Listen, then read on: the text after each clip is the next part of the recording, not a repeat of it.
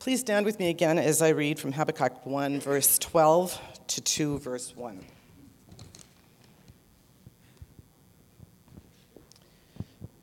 Lord, are you not from everlasting? My God, my Holy One, you will never die. Lord, I have appointed them to execute judgment. You, my rock, have ordained them to punish.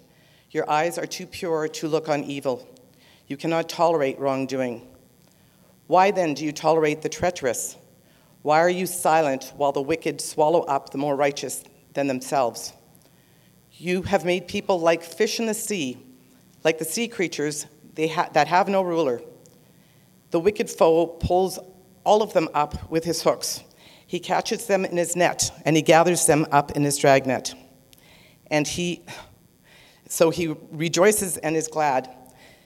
Therefore, he sacrifices to his net and burns incense to his dragnet. For by his net he lives in luxury and enjoys the choicest food. Is he to keep on emptying the net, destroying nations without mercy? I will stand at my watch and station myself on the ramparts. Will look to see what he will say to me, what answer I am to give to this complaint. Thank you. You may be seated. Let's just pray together.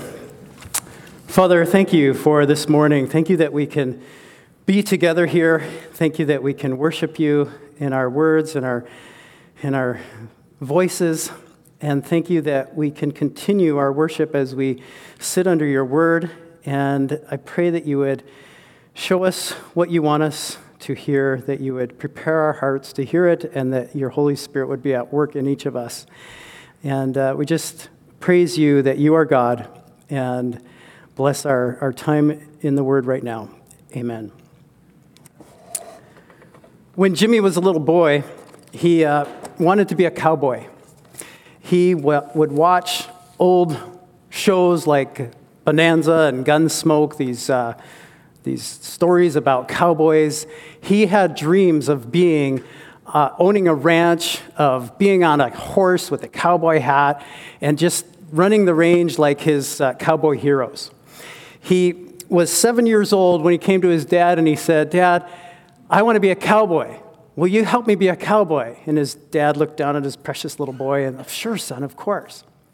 Well, Jimmy grew up, and that dream began to fade, and he started to be interested in girls and sports and studying and preparing to go to school to get an education at a good college. So he come to his dad and he said, "Dad, I want to go to college. Will you help me go to college? Will you help pay for it and help me pick it out and all that?" And his dad looked at him and said, "Son, you can't go to college.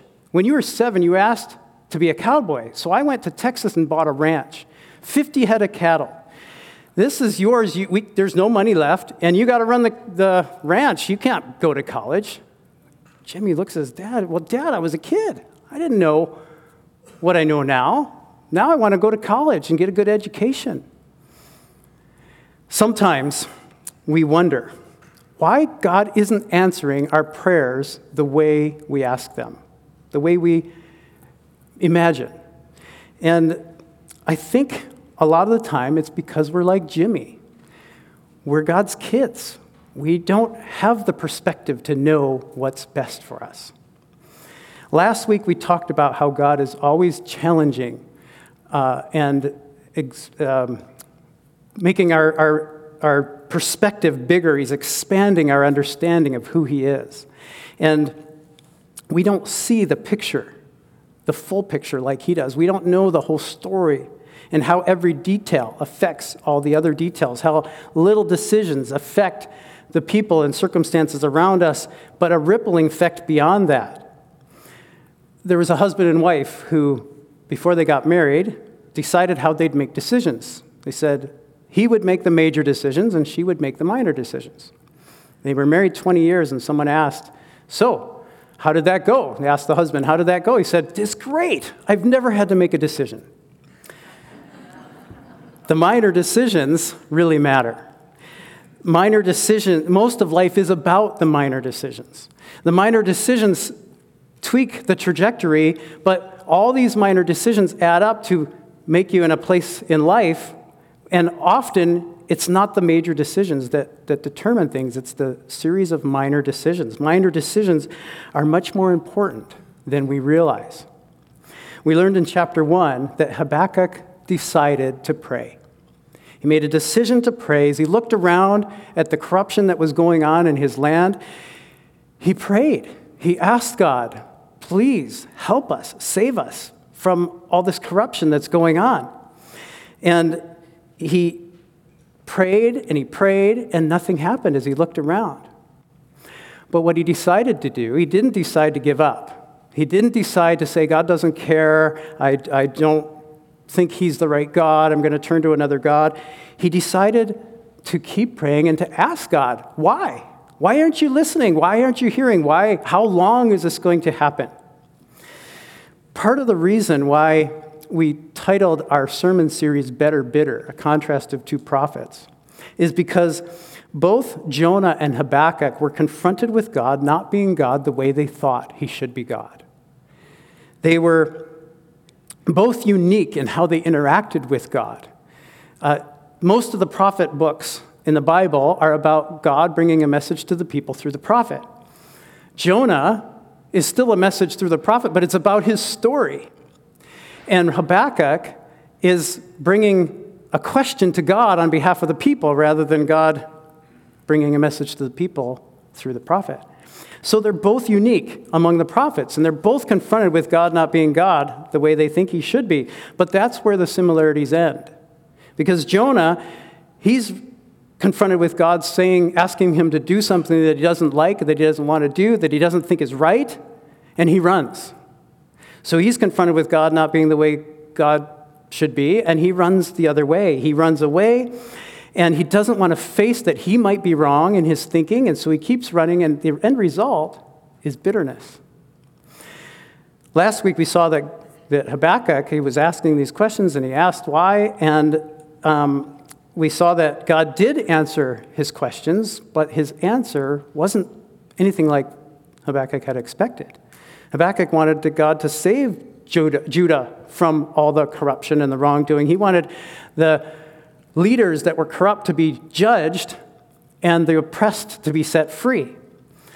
But God's answer was different than what he was expecting. And so Habakkuk is wondering, God, what's going on? Why are you not doing what you should do? He's come face to face with God not acting the way he thinks God should act. And that brings him to another point of decision. He's obviously carried some doubts about God because he hasn't seen God working. That's why he asked why. Well, now God answers with a totally different response than he was thinking this good God would answer, and he has even more doubts. So God just told him that he's going to use a more corrupt nation to judge his corrupt nation. So again, Habakkuk has some choices. He could be like Jonah, and he could run. Many people are confronted with God not being God the way they think he should be, and they run away. He could choose not to believe God anymore. He could let his doubts simmer and be like, I don't even think God is God. And this is something that many people today do too. We're confronted with God not being God the way we think he should, and we start to wonder, is he trustworthy? And so maybe he isn't God if he's not trustworthy, and it seems logical to follow this way of thinking. It makes sense to us. If God's not being God the way he should be, is he trustworthy? Is he even God? Maybe another God is the right God. Or maybe there is no God. Habakkuk, in contrast to Jonah, he doesn't run from God. He doesn't choose not to believe God. He chose to keep coming to God, to be honest with God, to wait for God and be willing to let God transform the way he's thinking, to realize that he might not know everything that he thinks he does. He chooses to be humble before God as someone who recognizes that humans have a very limited perspective and only God sees the whole thing. And the way he prays is a great example. It's great instruction for us on how to pray in general, and also especially if we're struggling with doubt about who he is and how he's acting. So first, Habakkuk comes to God with a description of who he is. This indicates some things about how he prays. He knows Scripture. He knows who God is from his study of Scripture. He brings characteristics that he's read about in the Word to God, saying, this is who you've revealed yourself to be. The only way to know God is to know his Word. And so he's steeped in the Word. And he brings God descriptions of who he is right from what God's revealed in his Word. And this is praise. When we bring characteristics to God about who he is, we're praising him. We're praising him for who he is, but we're also reminding ourselves and we're reminding God of who he's revealed himself to be. So Habakkuk, he's recognizing, he's acknowledging, and he's praising God as he opens his prayer. This is very biblical and is very in accordance with how Jesus taught us to pray. Jesus taught us in Matthew 6 and Luke 11 how to pray the Lord's Prayer. And it starts off, Our Father who art in heaven, hallowed be your name. These are all descriptions of who God is. We start and open with prayer. I've found that beginning my times of prayer by praising God in accordance to what I've read about him in the Bible, it really helps set my perspective as I prepare to pray about the things on my mind. And it sets my perspective and helps me pray more in line with his will. So what Habakkuk does is he reads the Bible, he notices words and descriptions about who God is, and he brings them to God, and he praises God this way. And he reminds God of who he is. And so in praise, we're not just acknowledging God, but we're also being reminded and being reoriented of our understanding of who he is. We're focusing our attention in the right way. C.S. Lewis says, I think we delight to praise what we enjoy because the praise not merely expresses but completes the enjoyment. It's not out of compliment that lovers keep on telling one another how beautiful they are. The delight is incomplete till it is expressed. Praise, it's not just for God's enjoyment. It's also for us. It affects us. It informs us. It brightens our thinking. So in the context of better, bitter, this is a step towards better. Habakkuk, he comes to God with characteristics. And the characteristics he brings, one of the characteristics he brings is the covenant name of Yahweh. This name that God revealed to his covenant people right at the beginning of his relationship that he was beginning with them. So God called Moses to the burning bush. And he said, you're going to go and bring my children out of slavery. And Moses is questioning God. How can I do this? I'm not ready. And finally he says, well, who am I going to send? Or who am I going to say sent me? And God says this in Exodus 3:14-15. He said, I am who I am. This is what you are to say to the Israelites. I am has sent me to you. God also said to Moses, say to the Israelites, the Lord, and this is in all capitals, capital L, capital O, capital R, capital D. The Lord, the God of your fathers, the God of Abraham, the God of Isaac, and the God of Jacob has sent me to you. So God revealed himself as I am who I am, and he used this Lord, all capitals. Whenever you see that in the Old Testament, it's how the translators translate this name Yahweh. And Yahweh is using the same verb, a different form, but the same verb of to be, that I am who I am is. So what Habakkuk is doing, because he's using the all capital Lord, he's bringing God this name that he has revealed to his people that he's in a covenant relationship with, and it's a personal name. And it's also a reminder that he's always present. And so Habakkuk is praising God, and he's reminding God with this very personal and intimate name that he is intimate and personal with his people. And then he repeats the personal aspect, but he makes it even stronger by saying, my God.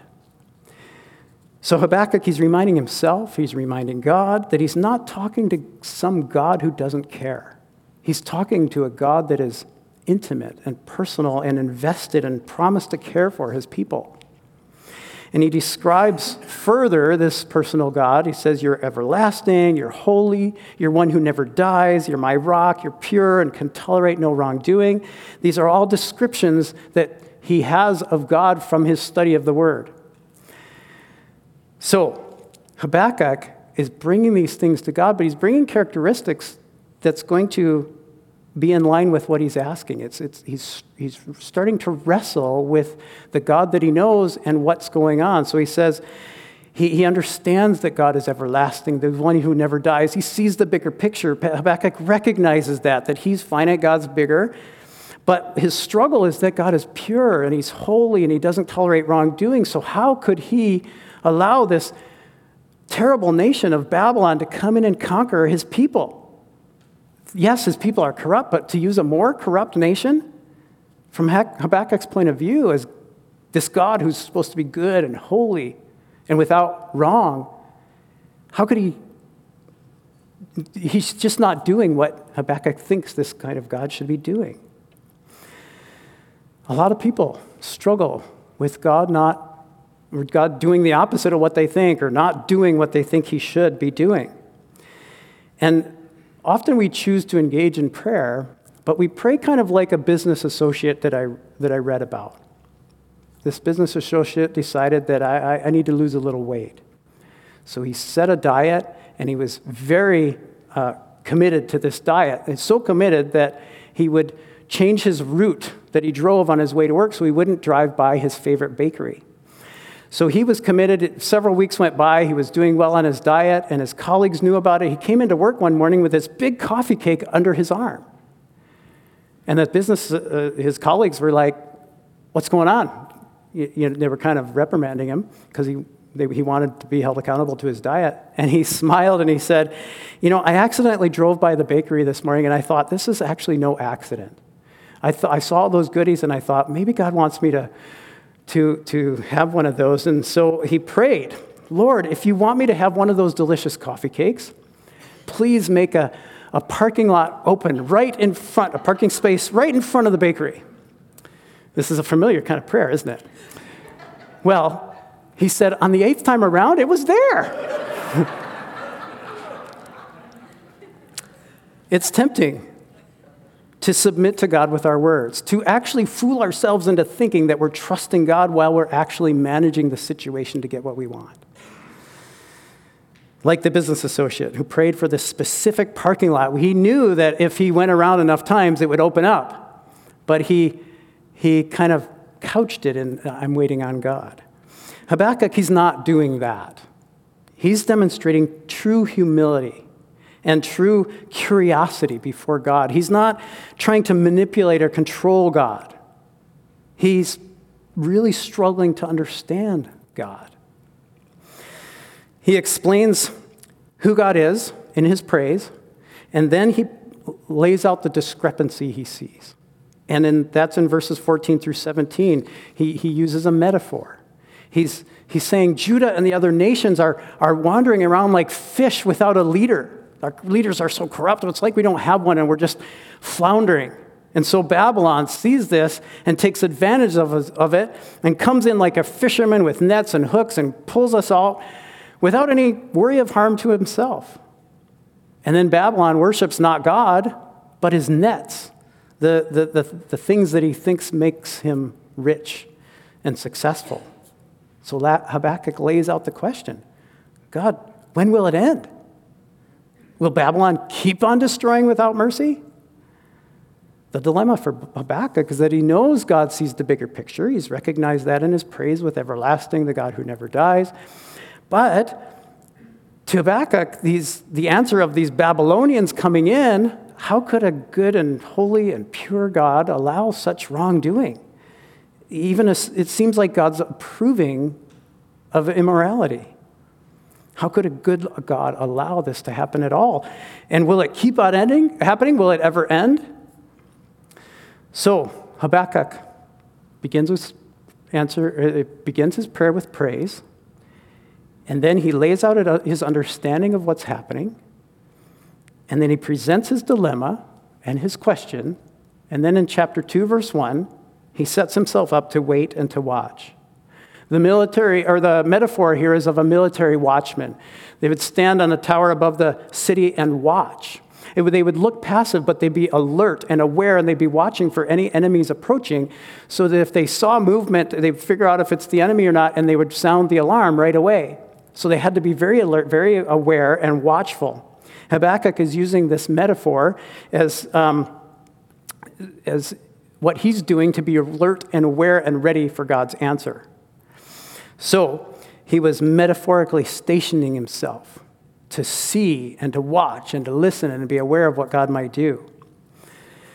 On a cool October afternoon in 1982, Badger Stadium in Madison, Wisconsin was packed. More than 60,000 fans packed those stands as they were watching their football team take on Michigan State University. In the States, football is really big.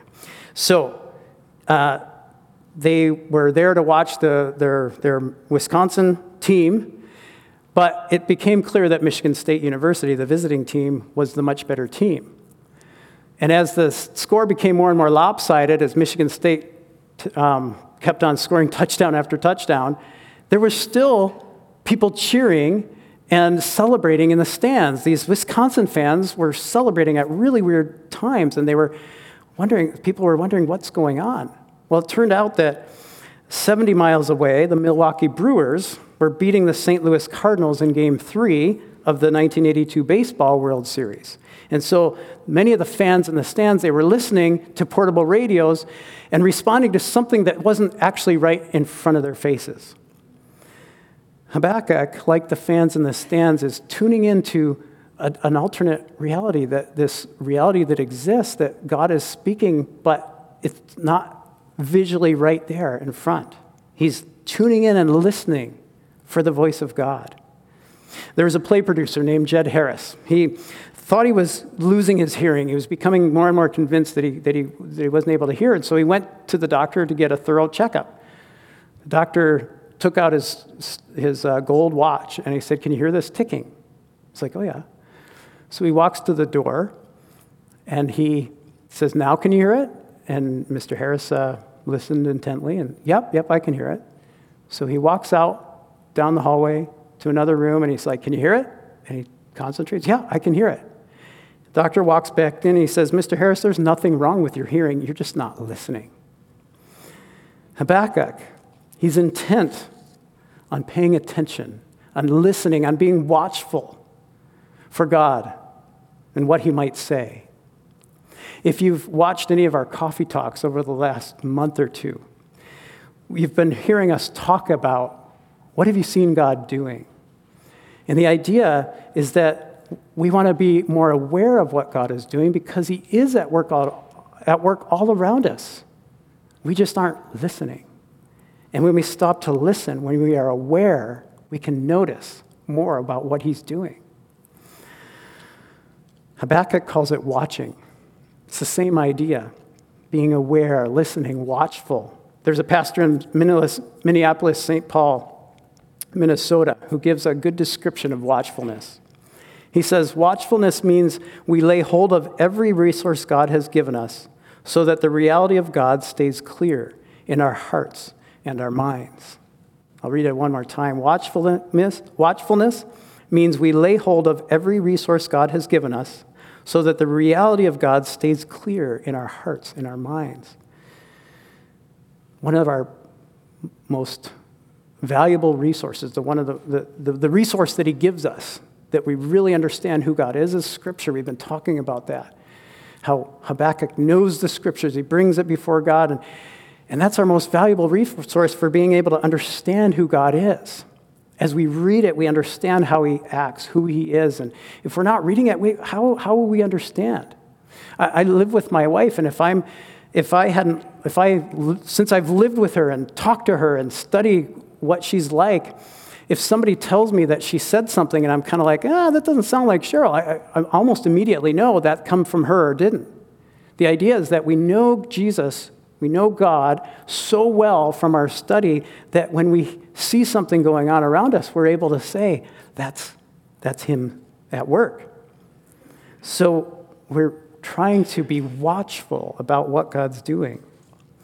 The last phrase of verse 1 in chapter 2 of Habakkuk it indicates that part of his watchfulness, as he was continuing to contemplate his own understanding, he's contemplating how he might respond, how he would be ready with the right attitude to accept what God's saying properly. And the best illustration of this kind of attitude of being willing to accept what God says, is the prayer that Jesus prayed the night that he was betrayed, before he was going to be hung on the cross. He knew his death was coming. He had lived the perfect life. He was watchful of what his Father was doing around and joining him in it. He was obedient. He was empowered by the Holy Spirit. And the culmination of his life's work was the climax was coming in his death on the next day. And as he was thinking about that, he was human, and he was anticipating the betrayal, the pain, the suffering, not only the physical suffering of his body being broken and blood being spilled, but also of being spiritually separated from his Father. This had to happen for him to take on the sin and the shame and the guilt and the punishment that we deserve. And so as he was thinking about all this, he was in so much agony that he was sweating drops of blood and begging God to find another way. He never rejected God's plan, but he said, if it's possible, take this cup from me. He's honestly asking if there's any other way. But he kept that attitude of being ready that God knows best. And so he said, yet not my will, but you as you will. And because of his willingness to follow through on this plan, he is resurrected to the highest place now. He's inviting us to join him, and he in relationship with him and with God. And we can be forgiven because of what he went through. And we can have new life.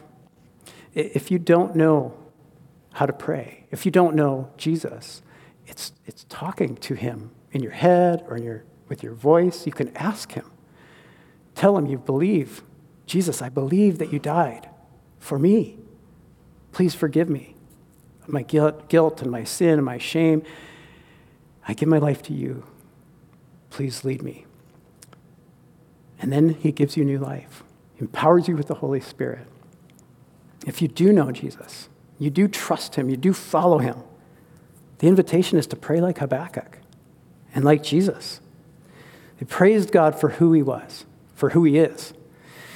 Make their request. Continue in this attitude of prayer, of watchfulness, and readiness to obey, and follow him even if we don't understand completely. Let's pray. Father, we do praise you. You are our Savior. You are our Lord. You are our God, your protector. You are all these things that we read about in your revealed word. And we just praise you together this morning. We praise you in our hearts. We praise you because we acknowledge that you are God. And we rejoice in praising. I just pray that you would work in our hearts and help us to recognize the importance of being in your word, to understand who you are, the importance of praying as we read, the importance of hearing from you, being watchful and ready. Please do what you need to in our hearts to make us your faithful people. You are always faithful. Help us to be more and more faithful to you. Bless us as we continue to worship you with our voices right now. In Jesus' name we pray. Amen.